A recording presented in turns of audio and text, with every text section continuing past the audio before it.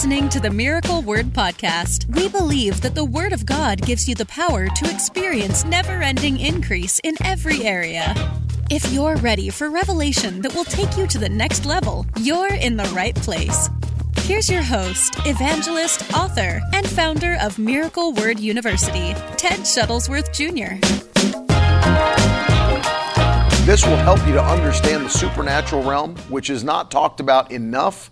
As I said, hey Alessia, as I said, in our generation, we really are trying to solve spiritual problems with natural solutions, and it doesn't work. You've got to have a spiritual solution for a spiritual problem. And that's why we're dealing with this, because when you understand, and again, I'll say it again, we're not magnifying demons and we're not magnifying the devil or the demonic realm. But as Paul taught, we're not to be ignorant of the devil's devices. We learn how to deal with the attacks of the enemy so that we can walk in total victory. There are far too many Christians that are living below their means and living below the best that God has for them because they don't understand the supernatural realm. They don't understand how to operate in the supernatural power of God. And we dealt yesterday with the fact that the greater one is on the inside of you, greater than the spirit of Antichrist. So anything that opposes Christ, that opposes the anointing and the anointed one, is not as great as the Holy Spirit that lives within you. So what this series is doing, we're magnifying Jesus, we're magnifying the Holy Spirit and His power in the believer, and teaching you how to operate in the supernatural realm and to come against every fiery dart of the wicked one with the shield of faith. So we're dealing with that.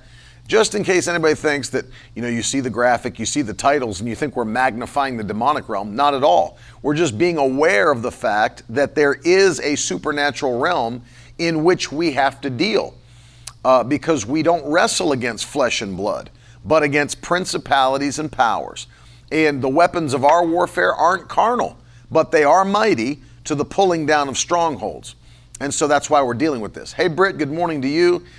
Judy, glad you're on today. Glad to see you. Jennifer Causey, great to have everybody. Listen, do me a favor. If you've not done so yet, please take a minute to share this broadcast as we're jumping into the teaching today. It helps, and people get a hold of this, and it not only does it help people understand, but it literally brings deliverance to people. We have testimonies of people watching the broadcast, being touched by the power of God, and we want to see God touch His people. I see Stephanie. Good to see you. Love you and Roberto very much. Let's jump in. So today I told you, of course, yesterday we started this 9 evil spirits that must be dealt with. And I was really only able to get through 5 of those in the time we had yesterday. So today I'm going to deal with the other 4. 3 of these, as you saw in the title, are spirits that are sent to harass believers. And as you'll see, as I teach on them, are harassing believers on a large scale, not only in the United States, but around the world, and how you deal with these 3. And then a bonus. I'm going to deal with a 4th because it's not necessarily a spirit that is sent to harass the believer, although it is a spirit that must be cast out and dealt with. Paul dealt with it in the New Testament, so I'll start there because I'll finish with the 3 that are sent to harass believers specifically. So let's start in Acts chapter 16. And if you're still taking notes from yesterday, this would be spirit number 6 that we're dealing with. Yesterday we dealt with spirits 1 through 5 that must be dealt with, and you can go back and watch that if you missed it. But today we're going to deal with 6 through 9, and this is number 6, which I'm calling the bonus today. And it's what Paul dealt with in Acts chapter 16, and that is number 6, the spirit of divination. The spirit of divination. And Paul dealt with it. Let's look at that in Acts chapter 16. The Bible says that, let me see where I want to start. Let's start with verse 16. Acts 16:16. The Bible says, as we were going to the place of prayer, we were met by a slave girl who had a spirit of divination and brought her owners much gain by fortune telling. So that word divination, really that's what it is. It's the act of by sorcery or magic trying to tell the future. Fortune tellers, mediums, psychics, that kind of a thing. And it's the Bible calls it a spirit of divination. This girl was really being used by a spirit of divination she was having people pay, as we have many people that try to do that today, pay to have your fortune told or to learn about the future. And she followed Paul and us, crying out, "These men are servants of the Most High God, who proclaim to you the way of salvation." And this she kept doing for many days. Paul, having become greatly annoyed, because demon spirits are annoying, turned and said to the spirit, "I command you in the name of Jesus Christ to come out of her." And it came out that very hour. And obviously it ticked off the men that were making money off this girl. And so they came against Paul and Silas. This is obviously why they went to prison, because they came against them for this. But I want you to notice a couple things from this story. Number one, notice that I pointed this out the other day as well. Notice that this girl, though possessed by a demon, didn't say anything wrong necessarily. Look at what she said. She was crying out. What was she saying? She was saying, "These men are servants of the Most High God, who proclaim to you the way of salvation." All those things are true. They were servants of the Most High God. They were proclaiming the way of salvation. The demon wasn't lying. It was not a lying spirit. It was saying the truth. But notice something, because we dealt with the fact that demons and demon spirits can be sensed and discerned. It's just one of the aspects of the gift of the Spirit, discerning of spirits. As you'll see in the book that my father's getting ready to release called The Camels Are Coming, it's on the gifts of the Spirit. What you'll see as you read about the discerning of spirits, demons are not the only spirit that you can discern as a believer. It's the lowest form, demons, and then you can discern the spirit of a man, and then you can discern spirits of angels, and then you can discern the Spirit of God or the Holy Spirit. And so notice that Paul recognized, just by being around this girl and hearing her speak, that she had a demon spirit. He discerned it. He knew it. Even though she was saying something that was true about them. These are men of God. They're proclaiming the way of salvation. But it was grinding at his spirit. And the Bible says he became greatly annoyed with this girl. Greatly annoyed. Well, the reason he did is because he was sensing the demon spirit that was prodding her to say what she was saying. And he was tired of it and turned around and cast the demon out of the girl in the name of Jesus. Notice there was no massive battle here. He didn't have to get Silas to join hands with him. He didn't need all the other disciples, to come. "I need you to come join me here. I need all of us to just join our faith together. Everybody just stretch your hands toward this girl right now. We just need to No, he didn't have to do any of that. He didn't have to do any of that. There was enough power in the name of Jesus and the anointing that was on the inside of Paul that he just turned around and he commanded that demon to leave the girl. And it had to leave. It had to leave. The same anointing that was in Jesus to cast out devils, and the same anointing that were in the apostles of the Lamb. Those are the ones Jesus handpicked. Those were his 12 disciples. We call them the apostles of the Lamb. The same anointing that was in them to cast out demons. The same anointing that was in the 70 that Jesus sent out, that came back and said, "Lord, even the devils are subject unto us." The same anointing that was in the 70 is the same anointing that was in Paul. And he turned around and he cast the demon out of the girl without sweat, without a problem. He didn't have to sit there and battle for 6 hours. It's not like the movie The Exorcist. You have to keep trying, keep going back, keep trying. No, he just cast it out, and it had to obey the words of the man of God. That same anointing, that same Spirit dwells in you today. That same anointing is on the inside of you. Emmy, go ahead and ask your question. Any questions are fine. Zariah, it does almost seem like a mocking spirit, like she was saying it, in mockery. But that demon got cast out. And so I want you to hear this today. That same anointing that was in every man of God in Jesus' day, the disciples, the 70, the Christians, all of those on the day of Pentecost and after, is the same anointing that's on the inside of you to cast out demon spirits. In fact, now here's something that'll blow your mind. If you read the ending of the Gospel of Mark, of course we have the Great Commission, and the Bible says in Mark 16, I believe it's verse 17, that they shall cast out devils or cast out demons. Did you ever ask yourself, who is that talking about?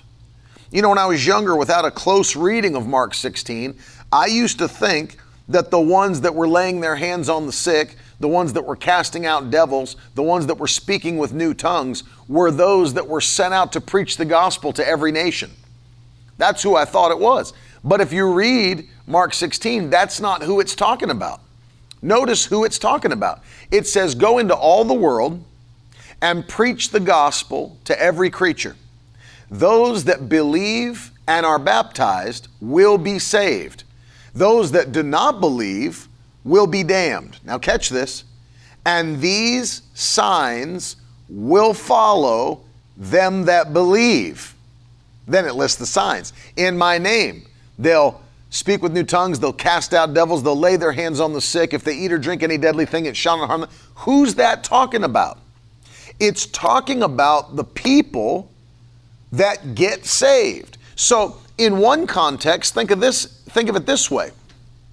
The Bible's telling us here that the new believers, the ones that are just getting saved, will cast out devils. The ones that are just getting saved will lay their hands on the sick and they'll recover. See, sometimes we look at these signs and we think, oh, that's only for the ones that have been Christians for 30 years. That's only for the Christians that have been around for 50 years. That's for the saints of the church. That's for the older, more mature. That's not what the Bible's teaching. The Bible is teaching that it will be those who are just converted that will operate in the same power. Hallelujah. That will operate in the same power that the apostles did. They will lay their hands on the sick. They will cast out devils. They will speak with new tongues. They will eat or drink any deadly thing. It shall not harm them. It's talking about those that have just heard the gospel and have believed and are baptized. Isn't that powerful? Carol said, I was told I'm not ready to cast out a demon. Well, if you are a Christian that's filled with the Holy Ghost, you are always ready to cast out devils. Because notice this, it's not you, but it's the Holy Ghost in you. That's the important point. You can never feel insignificant in the face of supernatural adversity because it's not you. You're not going in there by yourself. The Holy Spirit, the resurrection power of the Holy Spirit is on the inside of you. And that's what the devil has to respond to. That and the name of Jesus. Emmy says, how do we know if we're giving the devil too much credit? Sometimes I feel like I'm being attacked when things just keep coming at you and you feel like you're drowning, but I think I'm doing something wrong. So how do I know it's an attack or it's me? That's an excellent question from Emmy. Excellent question from Emmy, because I've dealt with this in teaching before. In some ways, Emmy's right. We do give the devil too much credit a lot of times. There are people who will just make bad decisions. And remember this, and I want you to put it in the comments. Every decision you make, or make it personal, every decision I make is a seed. I want you to put that in the comments. Thank you, Emmy, for asking that question. It's an excellent question. Every decision I make is a seed. I want you to put that in the comments section. Every decision I make is a seed. So that means that every decision you make will have a harvest. Think of that. Every decision I make will have a harvest. No question about that. And so there are things we do that will produce reactions in life. And so it's important to acknowledge and recognize that some things, and I would argue, I honestly would argue, that a lot of the things that happen to believers that they blame the devil for is really just a harvest of bad decisions they've made. So let me give you an example.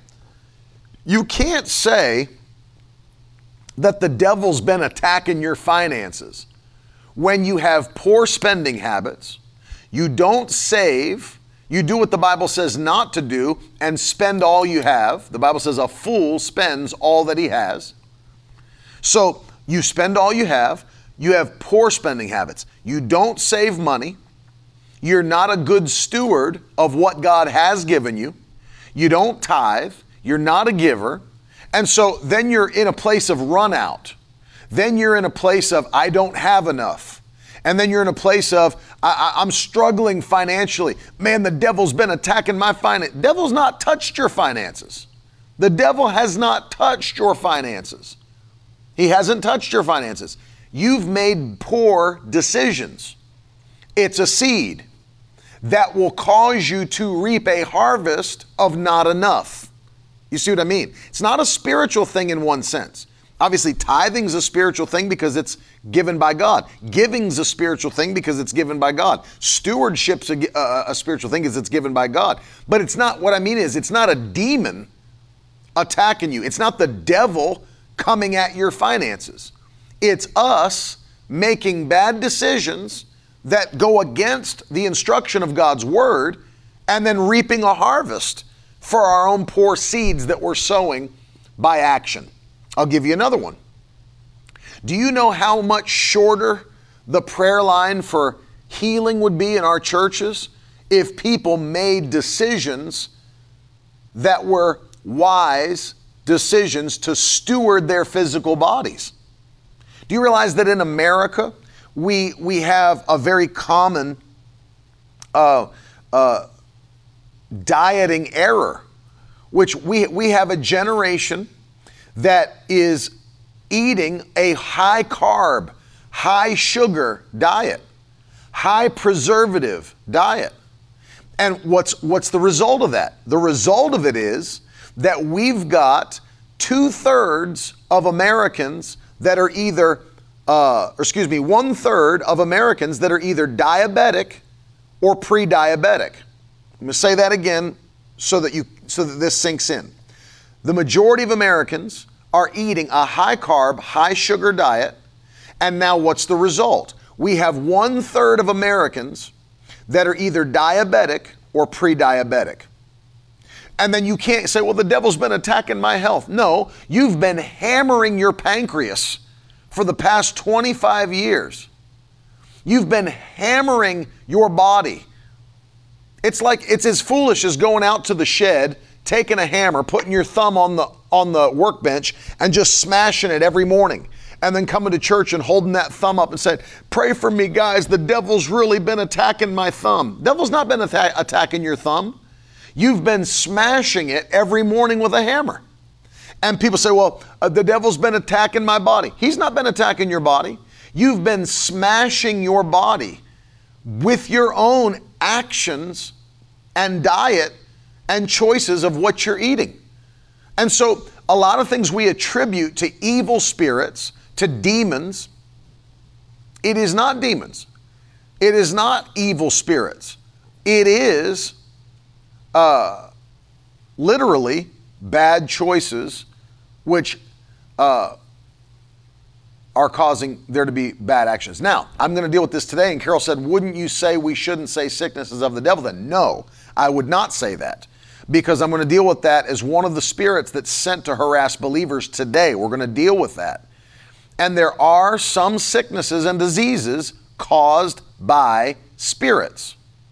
But it's right. And Isaiah has done such a great job. He says in the comments, by the way, making the right health decisions is such an easy thing to do.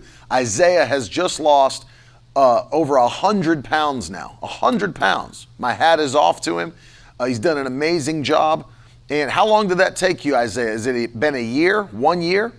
100 pounds in a year? Amazing. And so I say that so that we don't give the devil too much credit. Because many times we want our responsibilities to not be in front of us, but we want to blame everything on the devil. We don't want responsibilities. We don't want to have to do the right things. We want to, if we have something bad happen, we want to just throw that thing off on Satan and say, yeah, the devil's been attacking my finances. Devil's been attacking my body. 1.5 years. Excellent job, Isaiah. That's about what? That's close to, that's about just under 10 pounds a month. Amazing. So you think about this, I agree with Emmy. In many ways, we have given the devil too much credit. The body of Christ is filled with the power of God, and we have the mind of Christ. It is not a hard thing to have more than enough. Whew. That blows people's minds. It is not a hard thing to have more than enough if we just simply do what the Bible says to do. It's about discipline. It's about spiritual discipline. That's one of the things that nobody wants to talk about. Spiritual discipline, spiritual responsibility. Isn't that interesting? Where there is no vision, people perish. But look at a more modern translation of that verse. Where there is no vision, people cast off restraint. Man, hold on now. Let me show you something on this before we move on. Where there's no vision, people cast off restraint. You know what that means? Purpose gives you parameters. Put that in the comments. Purpose gives me parameters. Purpose gives me parameters. That means if I've got a goal, it doesn't just tell me what I should do, it tells me what I shouldn't do. Purpose gives me parameters. Without vision, people cast off restraint. They don't restrain themselves because they are not pushing towards a specific vision. Let me give you a very basic definition of what I mean. If you're going somewhere that you don't know how to get to, and you put it in your GPS, guess what that means? It doesn't just tell you what you should do to get there, it tells you what you shouldn't do to get there, right? In 500 feet, turn right. You know what that means? It also means in 500 feet, don't stay straight. Notice that. The GPS has put parameters on your trip to get you where you want to go. Why? There's a clear vision. I want to arrive at this place. And if I do, then that just doesn't tell me what I should do. It tells me what I shouldn't do, right? In 500 feet, turn right. That means in 500 feet, don't stay straight.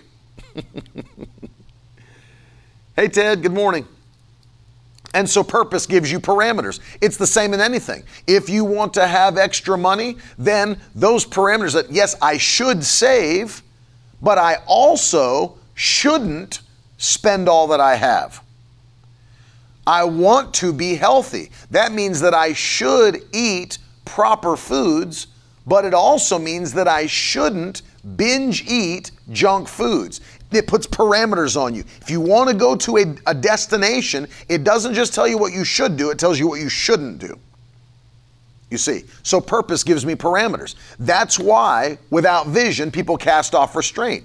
If there's no goal, you can do whatever you want. If you're not going to a specific location, you can drive your car anywhere you want to drive your car and be happy about it because you weren't shooting for any. You can't ever say, well, we didn't get where we were going. You weren't going anywhere. You weren't going anywhere. That's why I say it's important to have vision, a goal. What are you trying to do?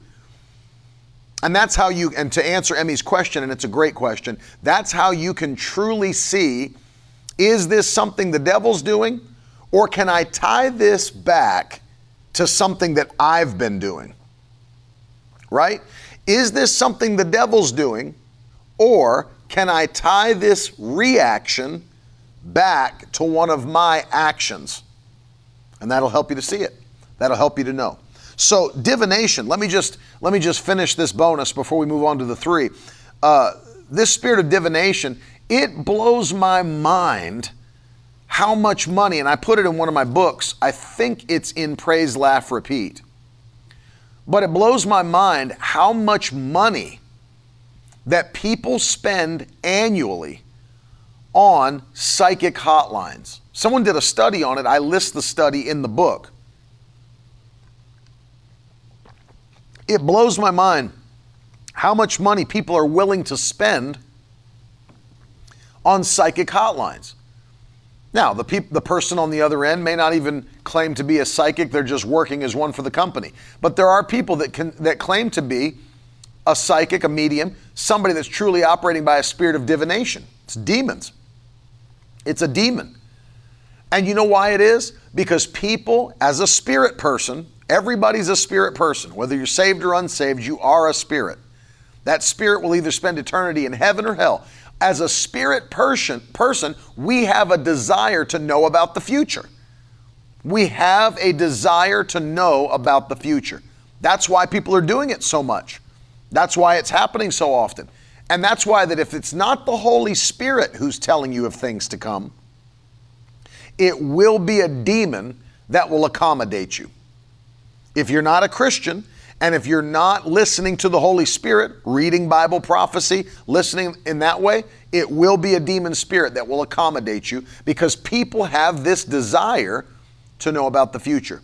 So number 6 of the 9 that we're dealing with from yesterday and today is a spirit of divination, and Paul cast it out without a problem and kept moving. Now, today, let me deal with what I call, and these are the final 3 of the 9. These are the 3 spirits that I see the most attacking the body of Christ, attacking Christians. And I called it 3 spirits sent to harass the believer.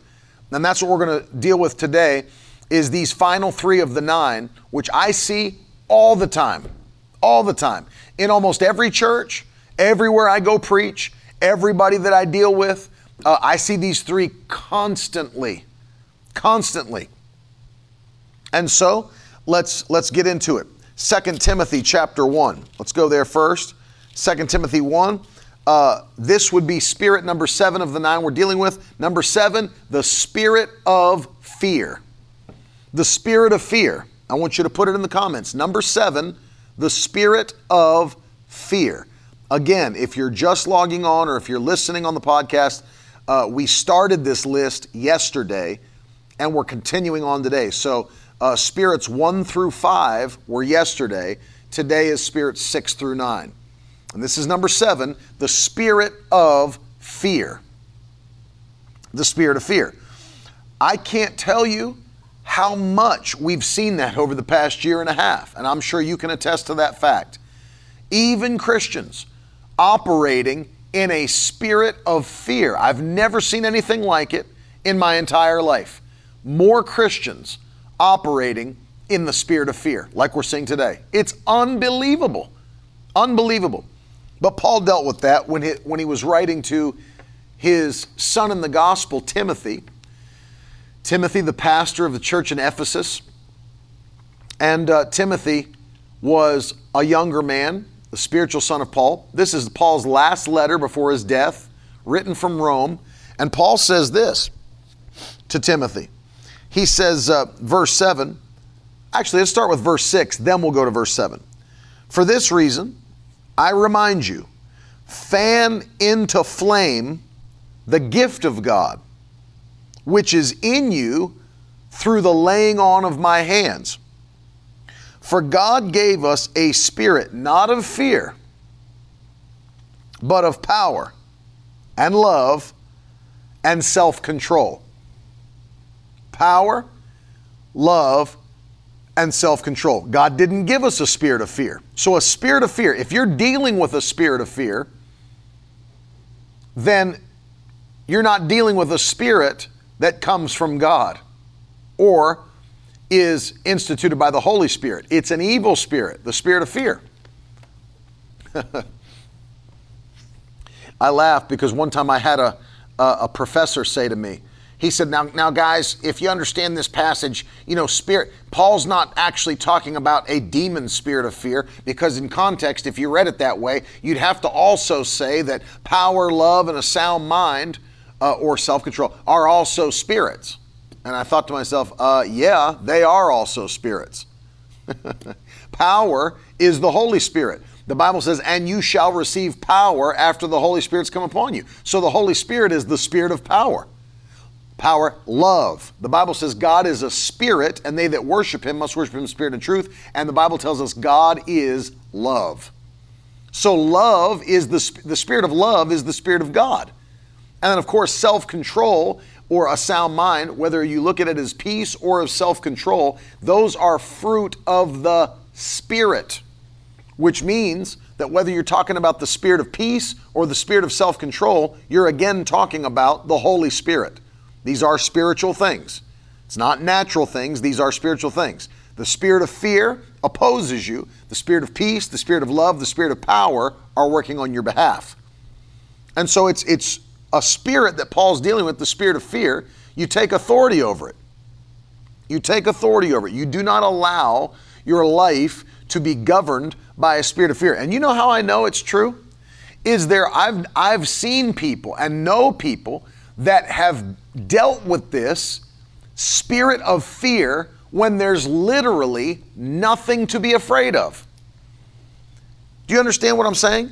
There are people that are, and I'm not talking about children, I'm talking about adults that are in their homes afraid, that are in their rooms at night afraid, can't go to sleep, filled with fear, and there's nothing even to be afraid of. Literally, their fear's not based on something that's going on in their life. They're afraid that they're about to file bankruptcy. They're afraid that their husband's going to leave them. That's not what I'm talking about. I'm talking about people that are in their homes. People, literally Liz says it's what they diagnose as anxiety. You suffer with anxiety and anxiety attacks. What is that? There's nothing to be afraid of. It's just people that suffer with fear. It's not a mental illness. It's a spirit. How do you explain somebody who is deathly afraid when there's nothing to be afraid of? How do you deal with people that will not leave their home? And I'm not talking about during the pandemic. I'm talking about before March 2020 ever happened. This is an actual, what do they call those people? Is that called agoraphobia? Is that what the name of that is? Agoraphobia, people that are afraid to leave their house? Somebody can give it to me if they Google it. I think it's called agoraphobia. But people that are afraid to leave their house. What would cause somebody? There's nothing out there that's nothing to be afraid of. Why won't they leave their house? A spirit of fear has overtaken them. They won't go out. They won't go out. What's the deal with that? It's a spirit of fear. Agoraphobia, so that is correct. A spirit of fear. That's not normal. It's not normal to just not be able to go out of your house because you're so afraid. Having anxiety attacks for no reason. Nothing wrong. It just comes on you. It's a spirit of fear. You got to cast it out. You've got to take authority over it and get it out of your life. It is not from God, it is from the devil. And God has not given us a spirit of fear, but a spirit of power and love. You know what the Bible says? Perfect love casts out all fear. Perfect love casts out all fear. That's right. Isn't that, Isaiah said, it's the wild thing is this, how you know it's a spirit, because there's no logical way to get rid of it. Doctors only prescribe medications. Exactly right. They're just treating the thing. They're not getting rid of the thing. That's a spirit. You can't medicate a spirit. You can zombify somebody so that their mind is not active like it was, but that doesn't get rid of the spirit. But perfect love casts out all fear. Perfect love casts out all fear. So the spirit of fear, and I've seen it, and you've seen it. You've seen it. People just going crazy. I was out the other day. I saw a dude with 3 masks on and a face shield. 3 masks and a face shield. Buddy, you might as well get yourself a hazmat suit. I told a lady she was insane because she was trying to make me put on a second mask. The only reason I had it on, I had to go in to get a gift for somebody. I walked into a store and I had a mask on. She was like, hey, I'll help you in a minute, but before I can help you, I need you to put another mask on. I said, another mask? She said, yeah, I need you to put a second mask on to be in this store. I said, that's insane. And if you believe that, you're insane. First of all, they've already proven masks don't even work. They don't even work. And you got people that have lost their minds wearing 3 masks and a face shield, afraid of what's going to happen. I'm just telling you, there are people that have given themselves over to a spirit of fear. It's crazy. Now, there is a difference between a spirit of fear and taking actions based on fear. There is a difference. I'll give you an example. And I made sure I would never do this again. Maybe you've heard me tell the story of the September 11th, 2001, when the Twin Towers fell. I was in Tulsa, Oklahoma. And I was in class. They pulled us in to the sanctuary and told us what happened. They told us the Twin Towers had fallen. They told us the people had died. We began to pray for the nation. And then President Bush declared to a joint session of Congress that America was engaging in a war on terror. And then I left. And as I left school that day, my phone was blowing up. I mean, blowing up. And people were saying, oh, did you hear what happened? You better get food in your house. You better get gas in your car and all this stuff. You better hunker down because, you're not going to be able to travel. You're not going to be able to get gas. You're not going to be able to get food. I mean, later on I thought this, but then I thought, why? Because 2 buildings fell down in New York City, would I not be able to get gas in Tulsa, Oklahoma? I mean, just think logically.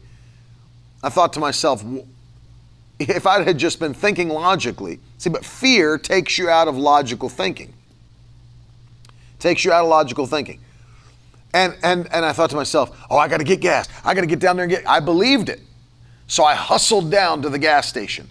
Now, this is at a time that in Tulsa, Oklahoma, gas was at 98 cents a gallon in 2001.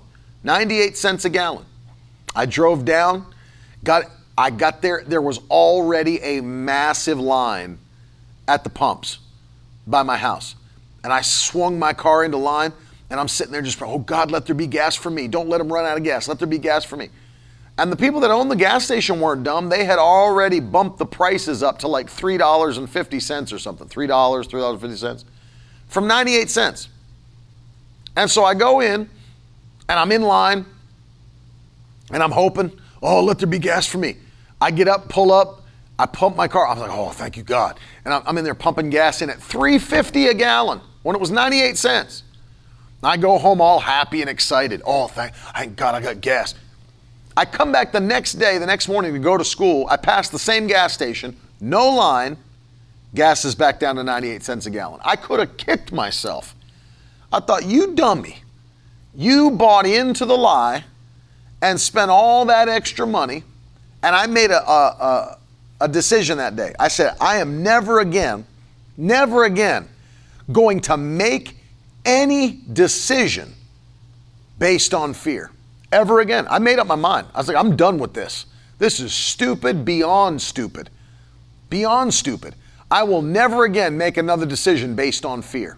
And I've not done it. I'll give you an example. Just happened this week. Raise your hand in the comments if you've seen the pipeline issue, the hacked gas pipeline. That, of course, flows, Virginia, North Carolina, South Carolina, Georgia, and then over towards the west. How many of you have seen the hacked gas pipeline that we had here, and it caused 4 to 6% of the gas stations to run out of gas, people, long lines at the gas stations, all that stuff. You seeing it? And they say it's over now, they fixed it and everything. But can I tell you how dumb this stuff is? And people start making decisions based on fear. I live in South Florida. I live about 50 minutes north of Miami. Okay? We don't get our gas from that pipeline. We don't get our gas. Our gas is not supplied from that pipeline that was hacked. However, all these people here in South Florida, based upon fear and media frenzy, started hitting all the gas stations. And come home yesterday, and there's gas stations packed with lines. There's not going to be any gas. We don't even get our gas from that pipeline. But what are people doing? They're making decisions based on fear. And I made up my mind. I am never again going to make any decision based on fear. I'm not doing it. It's stupid to do, and God's not given us a spirit of fear. God has not given us a spirit of fear. Amen. I'm not buying, listen, I'm not going to go buy a metal shipping container and bury it in the ground somewhere in the country and get myself a bunker packed with rations and packed with, bags of rice, freeze-dried foods. I'm not doing it. If God can't take care of me, take me out of this world. If God can't take care of me, and I'm not against planning, trust me, not against savings accounts, not against emergency funds, I'm not against planning, but I am against all this fear-based prepping. Fear-based prepping. It's one thing to plan, and the Bible teaches planning. It's another thing to engage in fear-based prepping. I'm not doing it. Not going to make decisions based on fear. I'll make decisions based on wisdom and biblical principles, but not on fear. Not doing it. And neither should you. God has not given us a spirit of fear, but of power and love and a sound mind.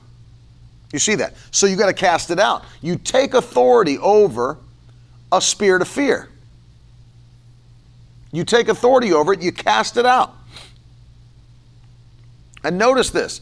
2 things. Number 1, you've got authority over every demon spirit because of the Holy Ghost. And number 2, perfect love. If you'll stay in the presence of God, which is the love of God, He is love. If you'll stay in His presence, it casts out fear. Fear cannot stay in His presence. Depression can't stay in His presence. The Bible says fullness of joy is in His presence. Let me just say, and I've preached this for years, you can't be in fullness of depression and fullness of joy at the same time, but in the same way, you can't be in the fullness of fear and anxiety and the fullness of joy at the same time. That's because God is love. He's perfect love, and perfect love casts out all fear. If I'm in His presence, engaging in His presence, fear has to go. Depression has to go. Heaviness has to go. Anxiety has to go. In His presence. The key, stay in His presence and take authority by the Holy Ghost over the spirit of fear and cast it out in Jesus' name. Cast it out. Okay? Let me deal with this now. That was number 7. Here's number 8. Here's number 8. It's an unclean spirit. An unclean spirit. And actually, there's a lot in the Bible to be said about this. The unclean spirit manifests in multiple ways. But you see it. You see it multiple times through the Gospels. This is number 8, an unclean spirit. Let's go to Matthew chapter 12. That's it. Number 8 is an unclean spirit. Matthew 12. And let's look at verse 43.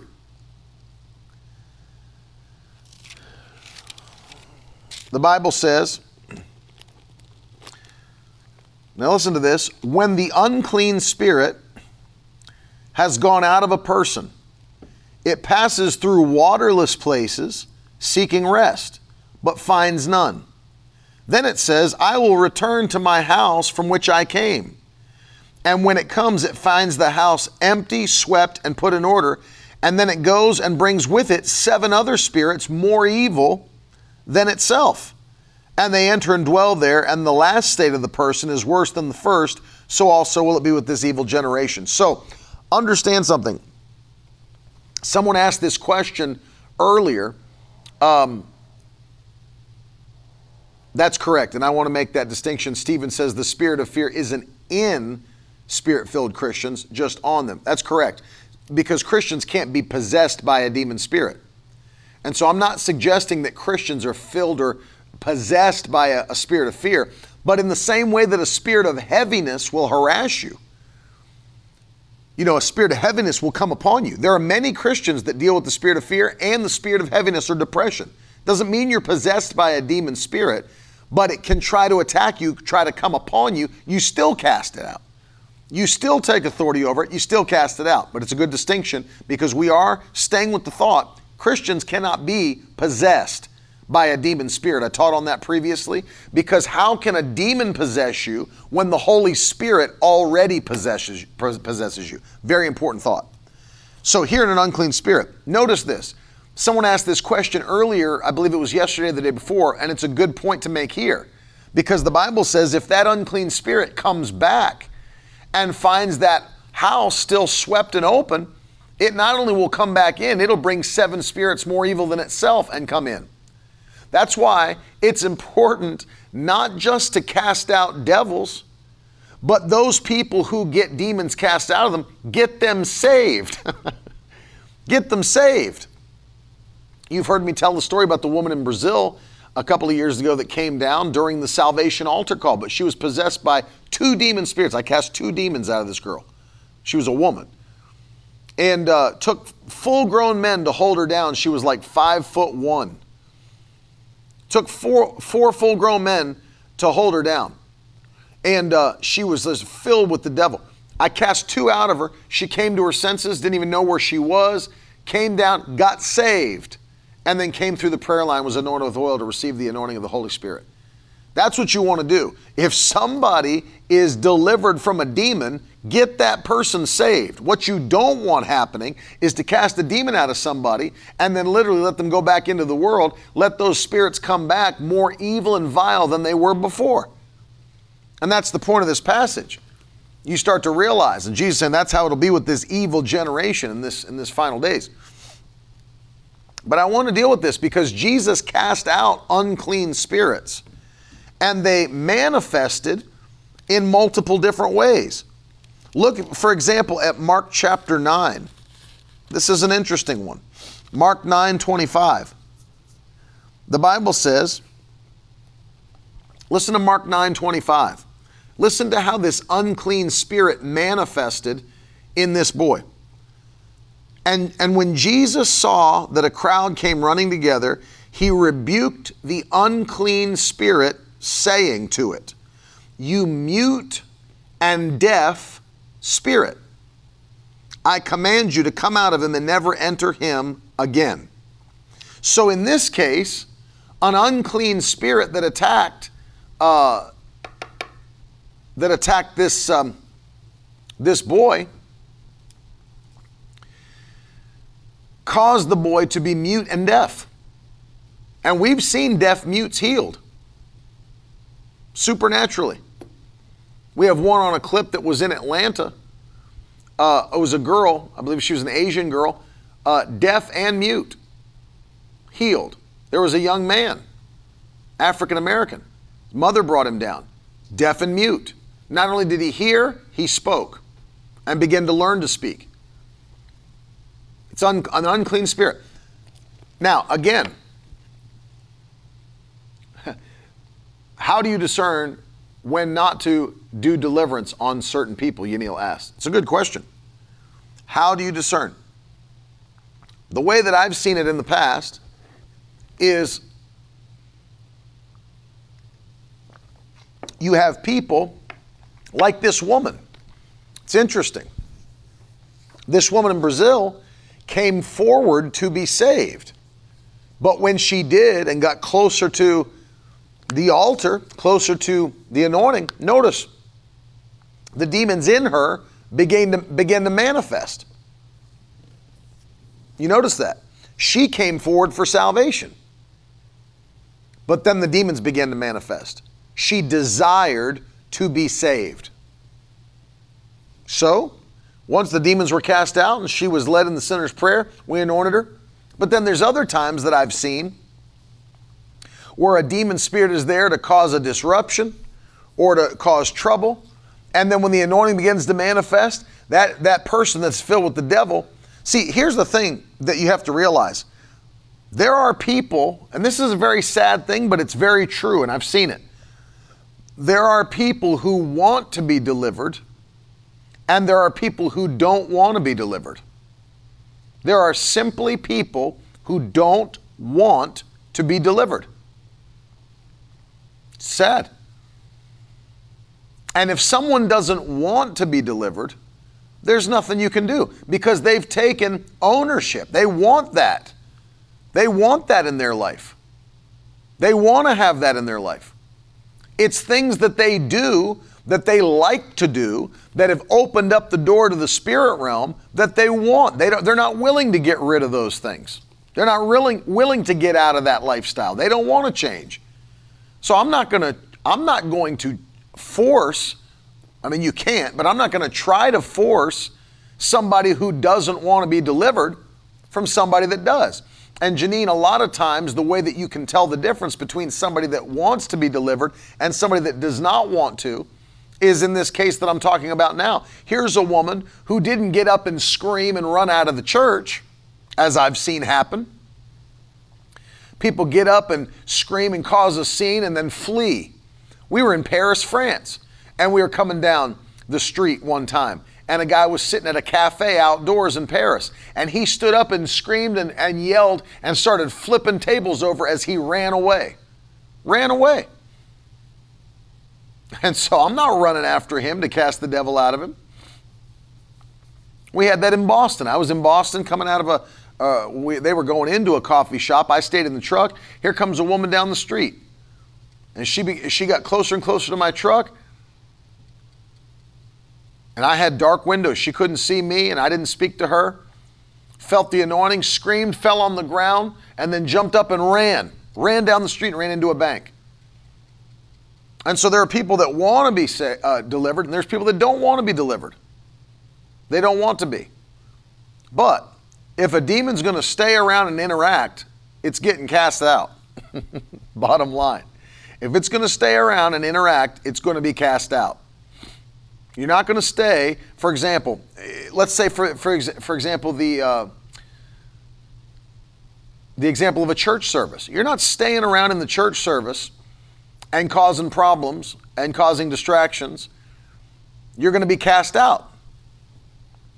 But you can't go around. It's like salvation. You can't go around forcing everybody to be saved. You can't do that. So in the same way, you can't. It's like when I was dealing with poor decisions. You can't make people stop making poor decisions if they like making those decisions. That's how I like to live. That's how my family's always lived. I can't force you to stop that if you don't want to stop it. I can tell you the truth. I can preach the principles of God's word. I can do all those things. I can't force you to change.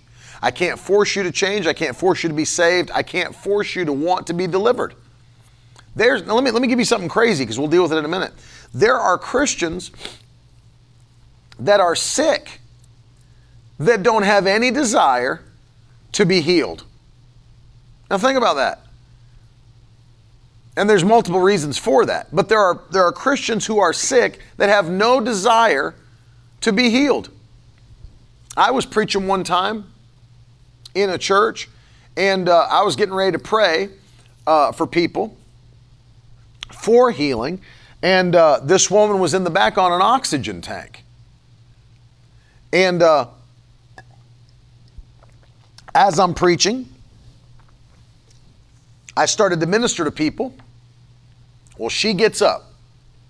Now, in this case, the reason she didn't want to be healed is because she was part of a Christian denomination that teaches if you're sick, it's because it's God's will that you are sick. And so the reason she didn't want to be healed is because she believed it was God doing that to her. So I'm preaching. I start ministering to people, and she's now offended that I'm operating in the power of the Holy Ghost because she doesn't believe that that's a thing, thanks to her denomination. And so she gets up in the back offended, and she's wheeling out her oxygen tank. And I stopped and I said, "Sister, before you go, don't leave yet. I want to pray for you. And God's got a blessing for you." And she says, so the whole crowd, "God gives me everything I need." That's her answer. "The Lord gives me everything I need." And then so I said, "Well, there's the door. Go ahead and go then." See, because really she had a bad spirit about the fact that the Holy Spirit was in operation. She doesn't believe in that. So I said, "There's the door. See you later." And she left, huffed out with her oxygen tank. And the pastor, who was not very experienced, not very swift, and not very strong, chased out into the parking lot after her, and she wasn't even a member of his church, to apologize on my behalf. The pastor, who wouldn't even listen to any instruction, lost 2 of his churches because he wouldn't listen to something I told him to do. That would have kept him in a place of protection, but he didn't listen. So he lost 2 of his own churches and then went on to a third, running out. And didn't want to be, the reason she didn't want to be healed, she believed it was God doing it to her because she doesn't understand the Bible. And so there are people that don't even want to be healed. They think it's holy to be sick. So I can't force someone to be healed if they don't want to be healed. You can't force people beyond their will. Simply can't do it. So notice here, this unclean spirit. And again, there are unclean spirits that will try to attack or come upon a believer. And you've got to take authority over it. You have to take authority over it. It's really interesting because here, and we can keep reading, but Mark chapter 5 is another incident where Jesus deals with the man with a legion of demons. Unclean spirit, cutting himself, crying out, violent. Notice what it did for him. This unclean spirit in the man with the legion of demons caused him to become violent. So it caused the boy in Mark 9 to become deaf and dumb, but it caused the man in Mark 5 to become extremely violent. So violent that he could not stay in his own city. They cast him out of his own city, made him go live in a graveyard. So look at how this unclean spirit manifested in several different people. Caused one to be deaf and dumb, caused another to be extremely violent. And as we covered yesterday, and I believe AJ Bible put it in the comments, Dr. Sumrall, Lester Sumrall, used to teach that people that would perform acts of violence, unprovoked murder, things like that, were filled with a demon spirit. And of course, I would agree. It's like this man, uncommonly violent, because he's filled with a demon. I'll tell you something. You look at these, if you've ever watched any documentaries on serial killers, I have no question in my mind they're demon possessed. No question in my mind.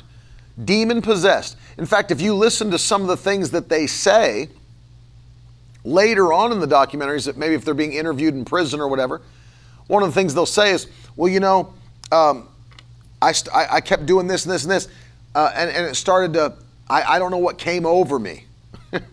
Oh, you don't? Ask me. I know what came over you. It's a demon spirit. And it always starts small. That unclean, violent thing starts small. They kill animals. They kill, whatever. Then whatever it might be. And then it grows into people. Not satisfied. First they hurt animals, then they kill animals, then they go on to, that's not enough anymore for that spirit that's vile, that unclean spirit. So now they got to kill a person, then multiple people. See, and it's demon. And if you watch these, even in their court cases, I watched one who got saved in jail, became a Christian in jail. I looked at their eyes during their court case, looked at their eyes. You just look in their eyes and it's like looking at a crazed lunatic or looking at a person of pure evil. Looking at a person that's, it almost looks like, yeah, that's a good way to put it in the comments, like a black void. You look at those, it's like they're just like, and then you see them later after they've been saved, like I saw one, and he looked like a completely different guy. Like a completely different guy. Why? He's demonized. He was demonized. Those things aren't natural. They're not normal. They're not normal. And the reason people deal with this stuff is because it's an unclean spirit that's gotten a hold of unsaved people and has filled them, possessed them to do wicked things. You can take authority over that. You can cast it out. What I'm trying to show you about some of these things is that there's not just one manifestation. There's not just one reaction. You can see it. Unclean spirits. Multiple things you can see from that. Flip back a couple chapters to Mark chapter 7. Here's a woman who comes to Jesus wanting her daughter to be healed. And she said, I need you to heal my daughter. An unclean spirit is in my daughter. And so here's a girl that needs a healing. So whatever it was that was on her daughter caused her to be sick or infirm. So here's one, deaf and dumb. Here's another, violent actions. Here's another, sickness or disease. So there's multiple areas where this can manifest, but literally it can be cast out and taken authority over. You know, one of the things that pulls Christians out of the presence of God is yielding to the, it's not that they're possessed by demons. I'm not teaching that. Of course, you know, we don't believe that. But yielding to the suggestions, not just of the flesh, but of unclean spirits that are at work in the earth. At work in the earth. There are things that, you know, really the Bible says there are things that are so wicked that they shouldn't even be talked about. So there's things I'm not even going to talk about on this broadcast, but there are things that people do that maybe they're not demon possessed when they begin, but it opens the door to demon possession later on. Wicked things. And I'm sure you can think of some of the things that I'm talking about. There are things that natural people wouldn't even think to do. But that spirit, that unclean spirit would lead you to do it. And if you yield to the suggestion of that unclean spirit, you better be careful because you open yourself up for possession. And I'm not one of those people that doesn't believe you can not lose your salvation. I believe you can lose your salvation. I believe you can walk away from God. I believe you can become an apostate, a reprobate. Paul taught it. Paul taught it in 1 Corinthians chapter 9. He said, if I don't keep my body under on a daily basis, then after having preached to others, I myself could become a castaway, a reprobate, disqualified. So Paul taught it. Paul understood that you've got to stay on track with what God wants you to do. Otherwise, if you don't keep yourself in subjection to the Word of God, you can lose or walk away from. It's not that God takes it from you, it's that you leave it behind to go do your own thing.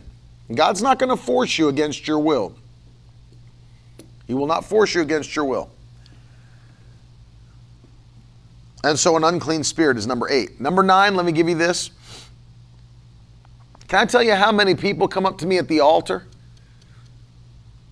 How many people come up to me at the altar and say, will you pray for my pornography addiction?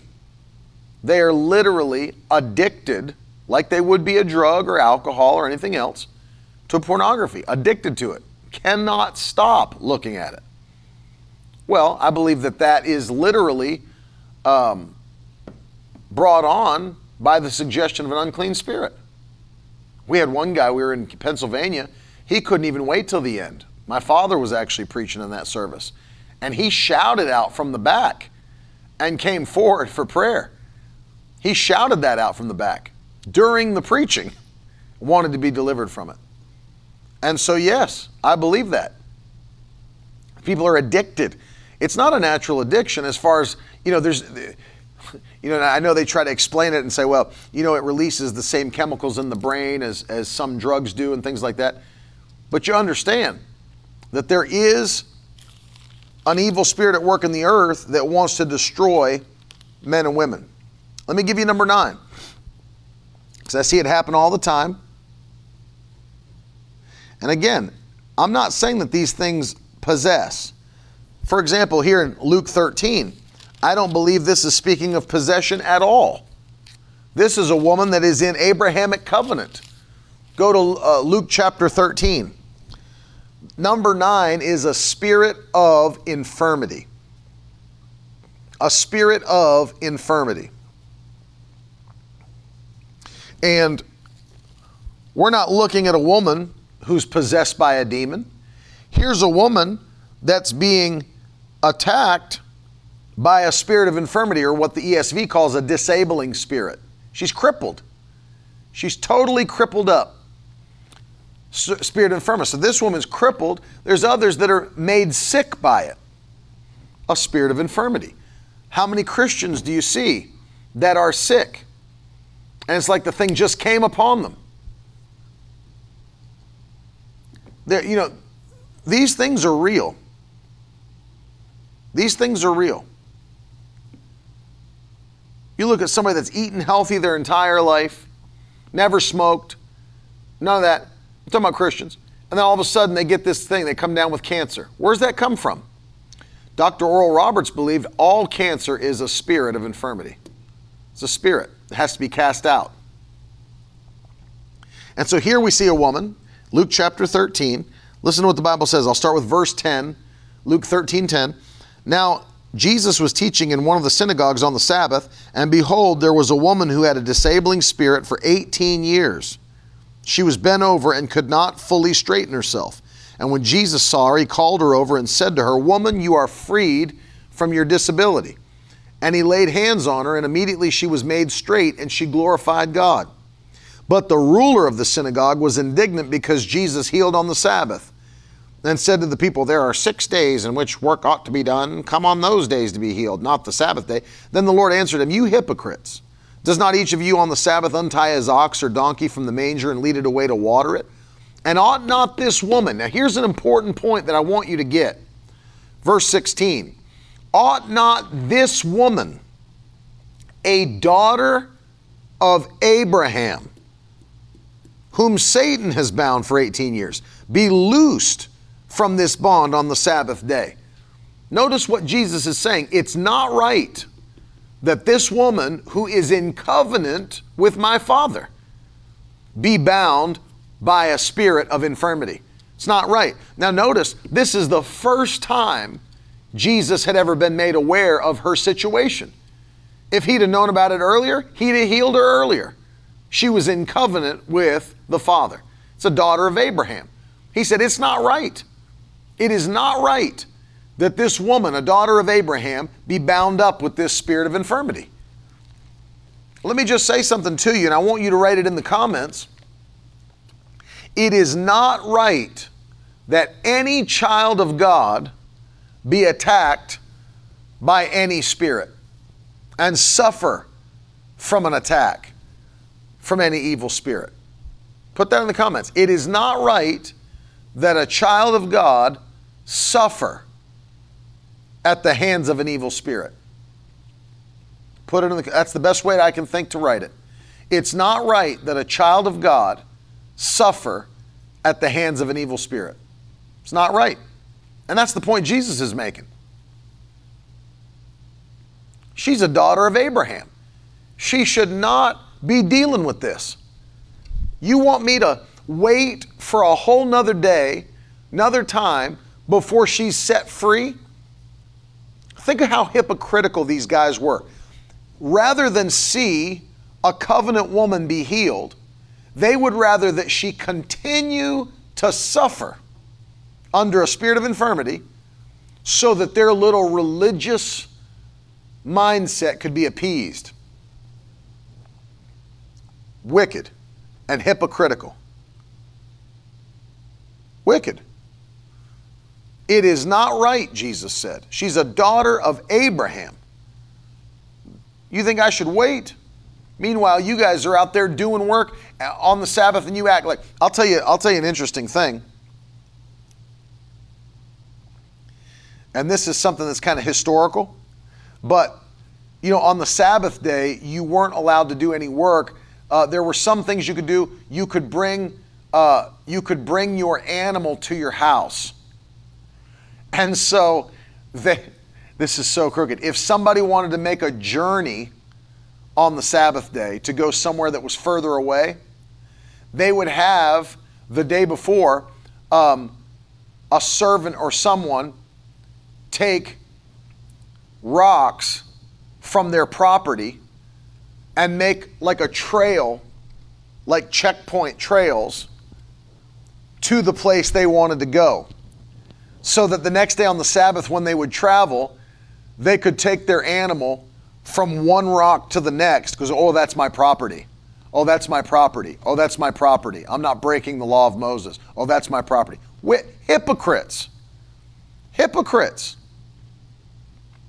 It's like this one denomination that I'm familiar with that, if you're a preacher in this denomination, then you're not supposed to have cable television in your home or satellite television. It's legalistic, so they don't want to be an ordained minister of that denomination. You can't have cable TV, can't have satellite TV, whatever. And so you know what they'll do? Before they go to get their ordination papers, because they ask you, do you have cable TV? Do you have satellite TV? No. I had one guy tell me, he said, one dude told me, he said, hey, when you go in to get your papers, before you leave your house, just go outside and disconnect the cable from the house. Disconnect the cable. And then go, and when they ask you, do you have cable, say, actually, no. And you'll be still telling the truth because at that moment you don't have it. You disconnected it. And then when you go back home, just reconnect the cable to your house. I mean, that's the kind of stuff I'm talking about. And it's like, understand something. It's not right. These guys were so religious, so wicked to want this woman to continue to suffer with the spirit of infirmity. And I'm going to pray at the end of this broadcast because I understand that there are people watching me and people that are listening to me, that these things have come at you. They've come against you. That's why I specifically said these things have been harassing believers. I'm not telling you you're possessed by a demon, but I am saying that the enemy will launch fiery darts at you. And you're called to lift up the shield of faith and the sword of the Spirit, and it will literally quench every fiery dart, and then you've got the power to attack the enemy. Drive him back by the Word of God. The sword of the Spirit is the Word of God. And so you've got the ability to drive the enemy back with the Word of God. So I'm going to pray because I know there's people watching me and listening to me that maybe you're battling with a spirit of fear or anxiety attacks. Maybe it's depression, chronic depression, suicidal thoughts. It's a spirit of fear and heaviness. It has to come off by the power of God. Should not be harassing your life. Maybe there's people that are listening to me or watching me that you've battled an unclean spirit that's tried to come against you.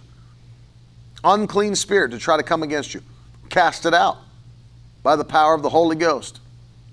Command it to go. Command it to go. I have people watching that, their children, they've actually written me. I've had people write me, would you pray for my son? He's not sure whether or not he's homosexual.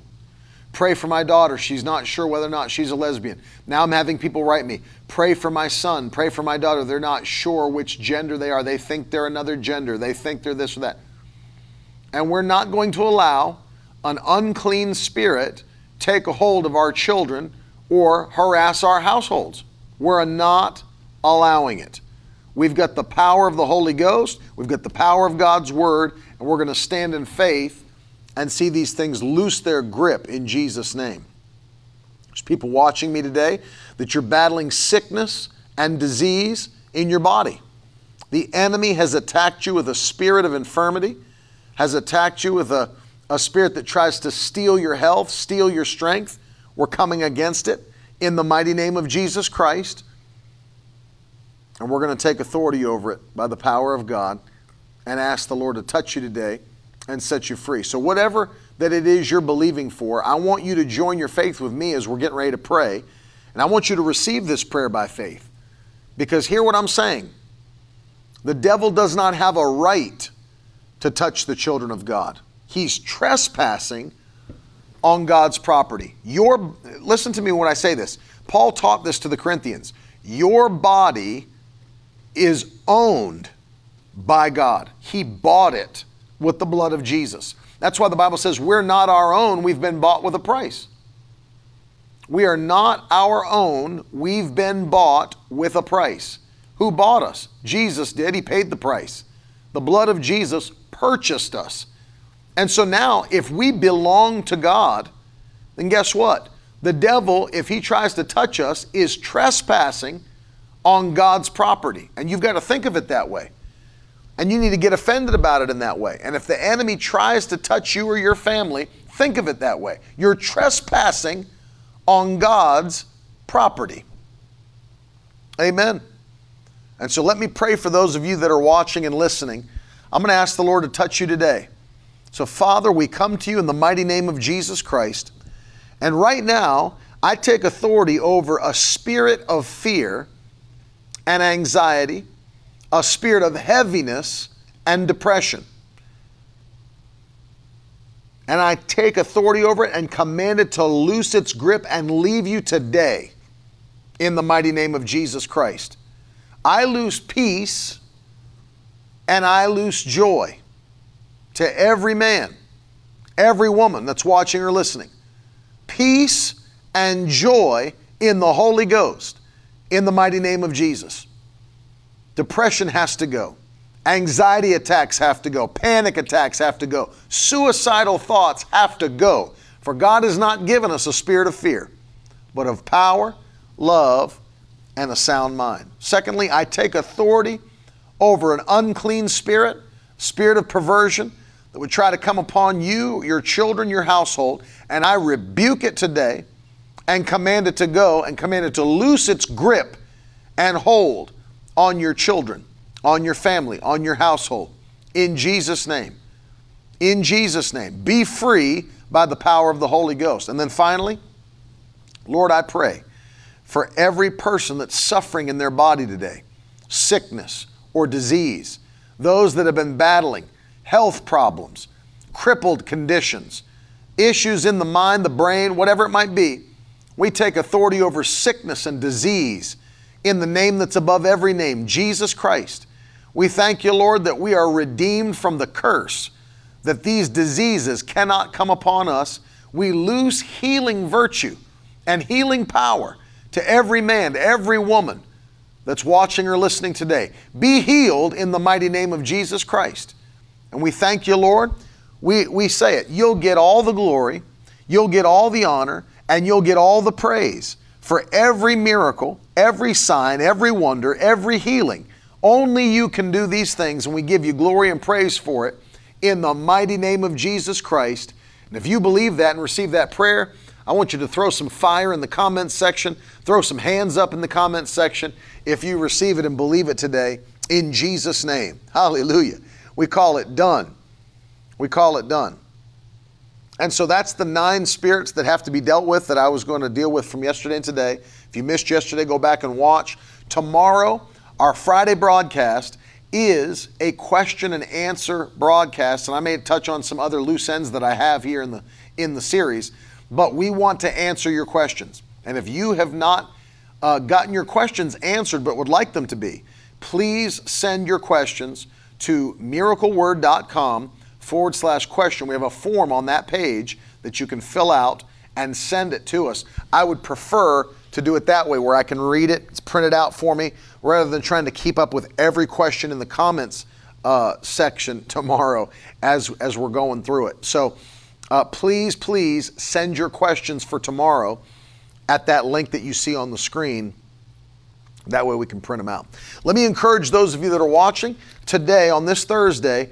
I'm asking you to hear the voice of the Lord and to sow a seed by faith. At miracleword.com, you can sow a seed by credit or debit card, and all of the ways to give are found there at miracleword.com as well. And I want to ask you to partner with us on a monthly basis. And I agree, Lynn. She said we need some fiery music at the end soon. I agree with you. I don't know if you have that I'm a Pentecostal or Power. Do you have either of those ready? I want to hear Power if we have it ready. I love that song. But I want to encourage you to sow a seed. And I want to encourage you to sow by faith, believing for increase. I am totally believing. You know what the word of the Lord was for us in 2021?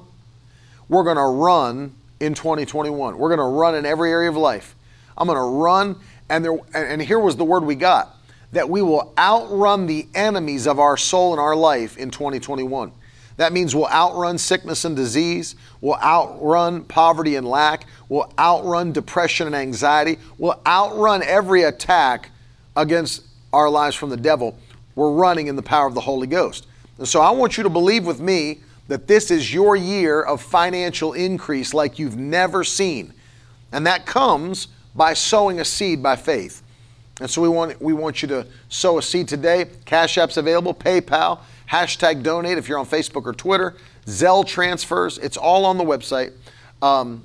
Elizabeth, you have to put the word donate. So the hashtag symbol, the word donate, and then 50. And thank you for sowing that seed.